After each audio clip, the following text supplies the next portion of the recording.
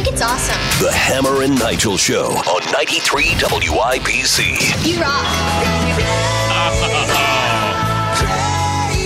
Is this the theme music? Kyle, what would WWE Hall of Famer Jim Ross say about this music? By God, that's AOC's music.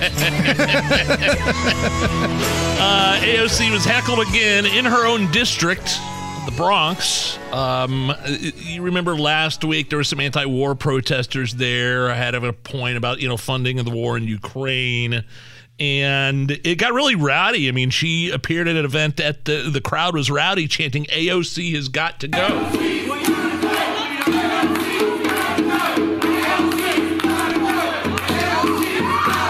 she's mocking them. She's sitting there on stage with her microphone, and she starts doing a little dance. Right. Basically making fun of them, rubbing it in her faces. Rubbing it in their faces. And this was kind of a larger Latino crowd. Like the incident a week ago, it seemed like it was a kind of a hodgepodge of everybody in there. This crowd that heckled her last night was more of a Hispanic type of crowd. And then when AOC finally comes out, after getting heckled and booed, and you heard that chant, listen to the thick accent that AOC breaks out here.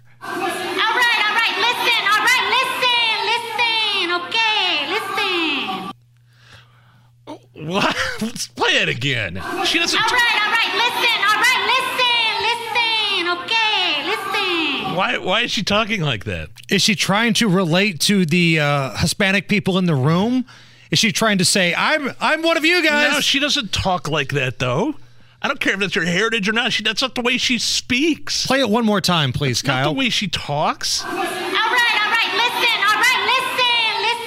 Okay, listen. It's almost like she's doing a stereotype of somebody. She is. She absolutely. I mean, if you've ever heard AOC talk in real life, she sounds like a middle-aged Zionsville housewife that lives on Hunt Club Road. Right. She doesn't sound like that. Which brings us to great moments in political accent history. Now, you're probably asking yourself, what's a political accent? That's when somebody acts like they have an accent just to be part of the group, to try to win somebody over. Like when Hillary Clinton went to that Southern church. Reverend Green, when those bones get up, and when that spirit is breathed into them, I've heard Corey preach. Oh, yeah. Oh, Mrs. Sewell, you know. So Hillary doesn't sound country at all. But if you were to take those words and put it into the theme of the Dukes of Hazzard, you would see that it's a very country accent.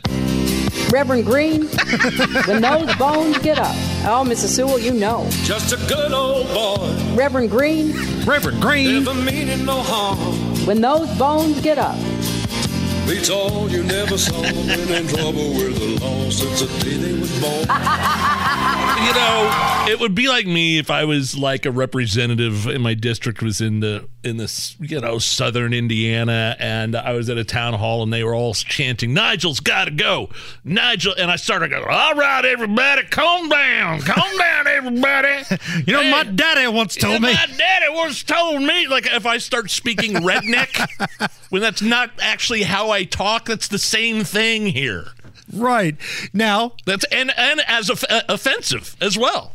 And it's not just Democrats, because if we're doing great moments in political accent history, who could forget the 2016 presidential primaries when Marco Rubio and Ted Cruz were going back and forth, and Ted Cruz broke out the Spanish. Ahora mismo, díselo ahora. En español, si quieres. Because Marco Rubio said, "Well, how do you know what I'm talking about? Because you don't speak Spanish." Can I hear Ted Cruz again, please? Ahora mismo, díselo ahora. En español, si quieres. So here's what I want to do right now. I want to take AOC, I want to take Ted Cruz, I want to put them together, but also a little bit of Smokey from Friday. Listen, okay, listen. Ahora mismo, díselo ahora. En español, si quieres. Great moments and political accent history. AOC is Smokey in Friday. That's what she was doing right there. Oh, that's so funny.